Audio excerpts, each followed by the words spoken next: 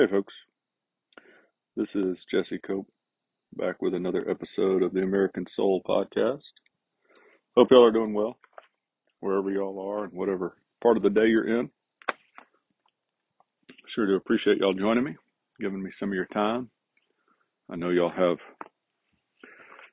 a million other things to do, so thank you. For those of y'all that continue to share the podcast with others, tell other people about it. Thank you so much. I'm incredibly grateful. Humbled by that. I will try and use your time wisely. For those of y'all that continue to support the podcast over on Patreon financially, thank you again so much. Girls and I got some beans and corn put in the garden today, and a little bit of the old burned off, weeds burned off, and a little tilling done, a little this and that. So, pretty productive day. Father, thank you for the time to do the podcast. Thank you for the people that listen to it, share it. Thank you for all your blessings, for living in this wonderful land, all the bounty that you've bestowed upon us, both individually and as a nation. Thank you for healthy family, a million other things, Father. Forgive us our sins, individually and as a nation again.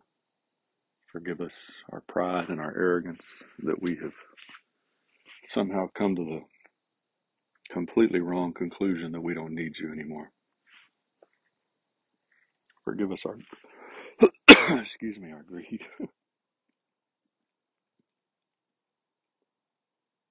Help us to do your will. Guide us in all that we do, our thoughts and our words and our actions. Help us to seek you first, to love you with all that we are, to love our neighbors as ourselves. Guide our country back to you. Watch over those who lead us, from the president, vice president on down, governors, senators, representatives. Be with those in our military, our law enforcement, our firefighters. Keep them safe. Bring them home to their families. Give us all wisdom and courage and a strong faith, Father. Give me the words you want me to speak. In your Son's name we pray. Amen. Interesting little tidbit. We're gonna stay in this Mayhew sermon for at least one more day, maybe two. But at some point in the next few days, we're going to talk about. It looks as if Florida will be the sixth state, the fourth this year, to pass universal school choice, and that's a pretty ground shaking, earth shaking trend, folks, in education. So we'll talk about that some. But we're going to go back to this Mayhew sermon from 1750, a discourse concerning unlimited submission and non-resistance to the higher powers, with some reflections on the resistance made to King Charles I and on the anniversary of his death, in which the mysterious doctrine of that prince's saintship and martyrdom is unriddled.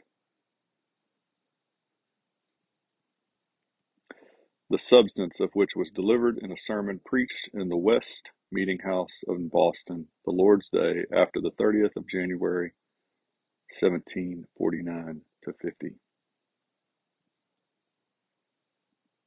Published at the request of the hearers by Jonathan Mayhew, pastor of the West Church in Boston.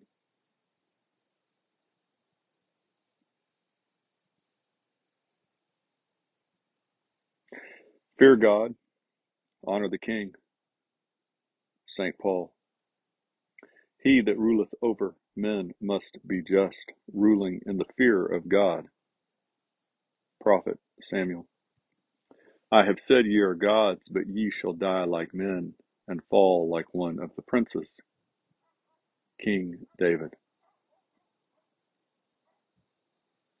It's really fascinating just to look at the preface.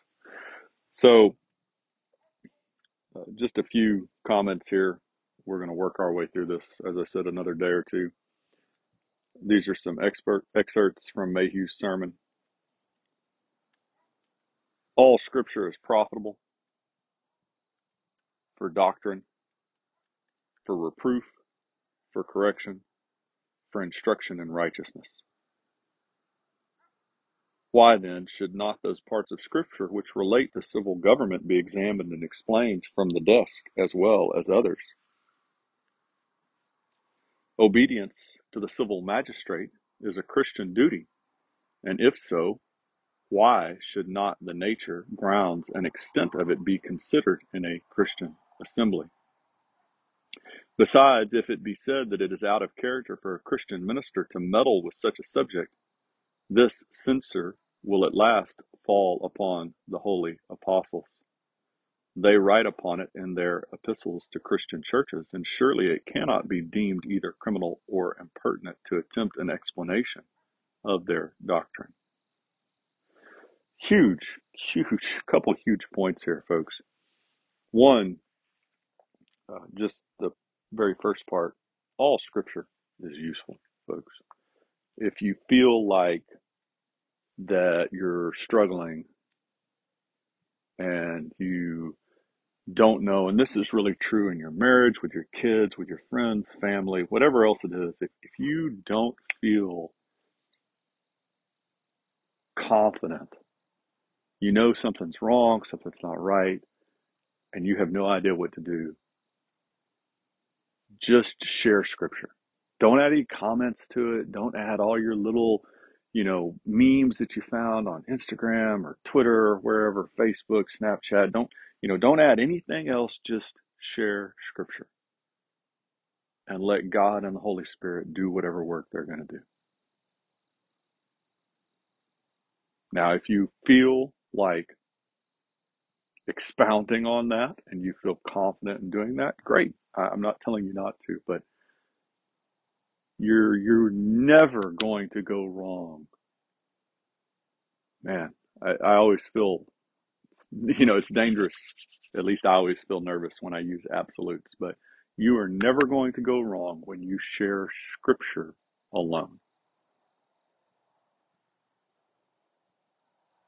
No other comments, nothing else added on, just God's word. Because it's never going to return void, right? It's never going to come back empty. It's always useful somehow. And then the second thing is, and it's interesting to see that this was an issue almost 300 years ago, 200 and 70 years ago. The idea, and I'm really speaking to Christians here right now that listen to the podcast, wherever y'all are in the country, across the world, the idea that we as Christians should disengage from politics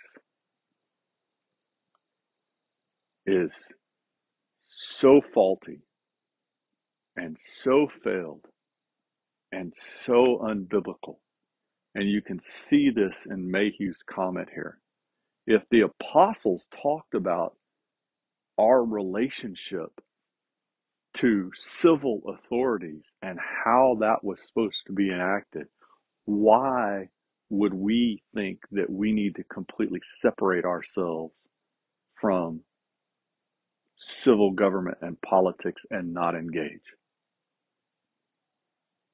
Because certainly we can't consider ourselves greater than the apostles. So if they thought it was important enough to be divinely inspired to talk about, why would we not?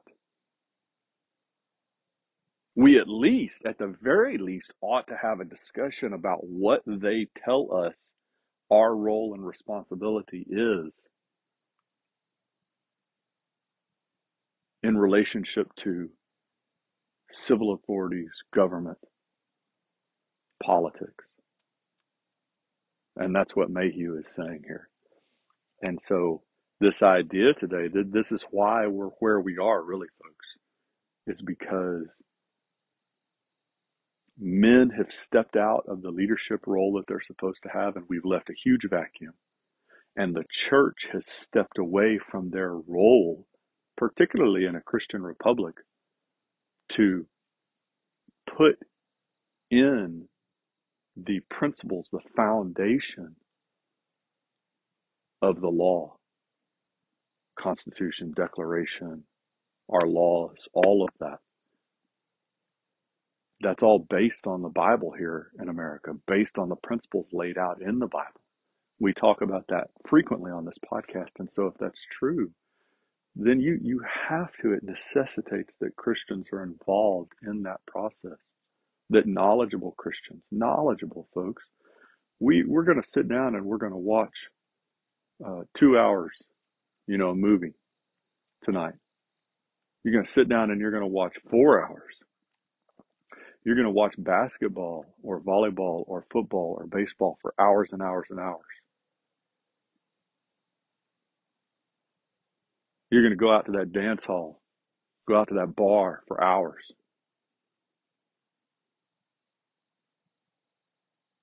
But we don't have time. We don't have time for God. We don't have time for our spouse. We don't have time to be informed, knowledgeable. Go back to John Quincy Adams saying it's not commendable to know the Bible, it's condemning not to know the Bible. How can we possibly know what our faith is about, know how our marriage is supposed to work, if we don't put time and effort into it? And no, it's not 100% a quantity, a checklist. Well, I spent 2 hours doing this today, so now I got to go spend 2 hours reading my Bible and praying. But if our relationship with God, some of y'all know this about me, some of you don't. Played tennis, pretty extensive amount in high school, played in college, Division One. Only reason I say that is to indicate the level of skill necessary, even though my college was really small, just insignificant almost, Division One college. And I coach a little bit now, and you got to use that term real loosely, folks. But for those of y'all out there, and I know some of you are involved in coaching, whether it's official capacity for a school, college, or high school, or whether it's private, some league outside of schools, but still organized. I know a number of y'all have deal with that, or you've got kids that are involved. We inherently know, and I talk to some of the kids that I work with, if you want to really be good at whatever the sport is, you're going to have to put some time into it. It's not going to be enough just to work with me, for example, 1 hour a week. It's just not going to cut it. You're going to have to put time in on your own each day. And then it just depends on, well, how good do you want that relationship, right? Or not relationship, but how good do you want that skill? What level do you want to play at? How good do you really want to be? And we know this. We know this about sports. We know this in our professional careers as adults. We know this about staying in shape. Why don't we translate this, transfer this to our faith and our marriages? Why don't we spend that time first and foremost developing our faith, developing our marriage? And the sad answer when you really get down to it is it's just not that important. And if that steps on some toes, so be it. Steps on my toes. But it's just really not that important. And that's the bottom line. And so, as Mayhew's saying here, we have a responsibility as Christians to dig into this and what our relationship is.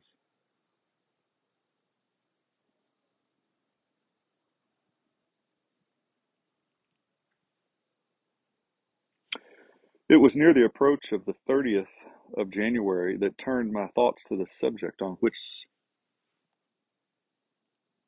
solemnity the slavish doctrine of passive obedience and non-resistance is often warmly asserted, and the dissenters from the established church represented not only as schismatics with more of triumph than of truth and of color than Christianity, but also as persons of seditious, traitorous, and rebellious principles. God be thanked, one may, in any part of the British dominions, speak freely, if a decent regard be paid to those in authority, both of government and religion, and even give some broad hints that he is engaged on the side of liberty, the Bible, and common sense, in opposition to tyranny, priestcraft, and nonsense, without being in danger either of the Bastille or the Inquisition. Though there will always be some interested politicians, contracted bigots, and hypocritical zealots for a party to take offense at such freedoms. Their censure is praise, their praise is infamy. A spirit of domination is always to be guarded against both in church and state, even in times of the greatest security, such as the present is amongst us, at least as to the latter. Those nations who are now groaning under the iron scepter of tyranny were once free, so they might probably have remained by a seasonable caution against despotic measures. Civil tyranny is usually small in its beginning, like the drop of a bucket, till at length, like a mighty torrent or the raging waves of the sea, it bears down all before it and deluges whole countries and empires. Thus it is as to ecclesiastical tyranny also, the most cruel, intolerable, and impious of any. From small beginnings it exalts itself above all that is called God and that is worshipped. People have no security against being unmercifully priest-ridden, but by keeping all imperious bishops and other clergymen who love to lord it over God's heritage from getting their foot into the stirrup at all. Let them be once fairly mounted, and their beasts, the laity, may prance and flounce about to no purpose, and they will at length be so jaded and hacked by the reverend jockeys that they will not even have spirits enough to complain that their backs are galled, or, like Balaam's donkey, to rebuke the madness of the prophet.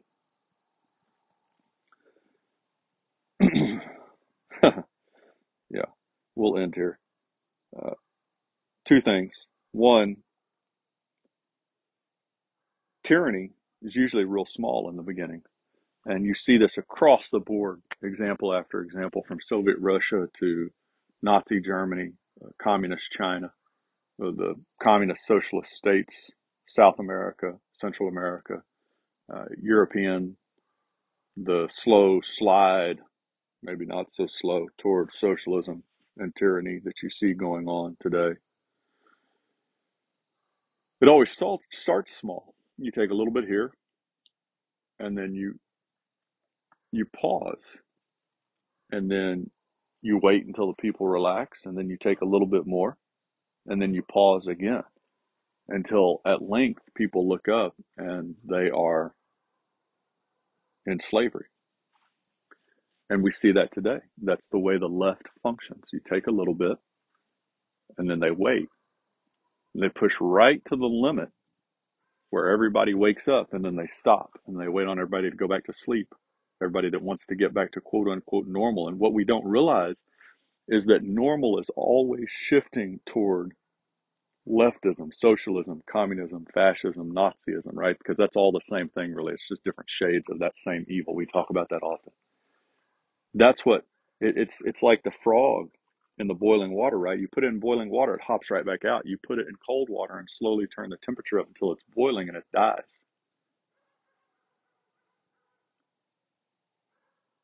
And so what the left does is they increase the temperature just a little bit, and they wait until everybody calms down. And, oh, this is normal. And they increase the temperature a little bit more. Everybody gets a little excited, and then they wait until everybody calms down. And now that's normal. And always normal is moving closer toward violence and chaos and slavery and oppression for the left. Always, always, always, always onward toward that evil end. The second thing, and then we'll close, is when you have people that you know stand for evil, when they stand against you, when they make life hard on you, when they're angry at you and spew hatred towards you, that means you're doing something right. By the same token, folks, when you have people in your life, whether it's your aunts and uncles or cousins or sisters or brothers or fathers or mothers or grandparents or children or politicians, local or state or federal, when you have people that stand up for evil principles, that vote and support the left, when they come up to you and they say, man, that was a really good decision. I'm so proud of you. You did the right thing. Every single warning bell and red flag in your brain ought to go off. Because if they're praising you, if they're telling you, and you know that they stand for evil principles, either out of ignorance or malevolence, it doesn't really matter, and they're telling you what a great job you're doing, you need to do a massive check, self-check, because there's a pretty good chance that you're not doing something right. In fact, you're doing something wrong. So, another couple great points in Mayhew's sermon, and we will come back to it. Appreciate y'all sticking with me for a little bit. God bless y'all. God bless your families. God bless America. The dogs have run off into the woods, at least one of them. They have found something. The puppy is just almost beside herself, wondering. We'll talk to y'all again real soon, folks. Looking forward to it.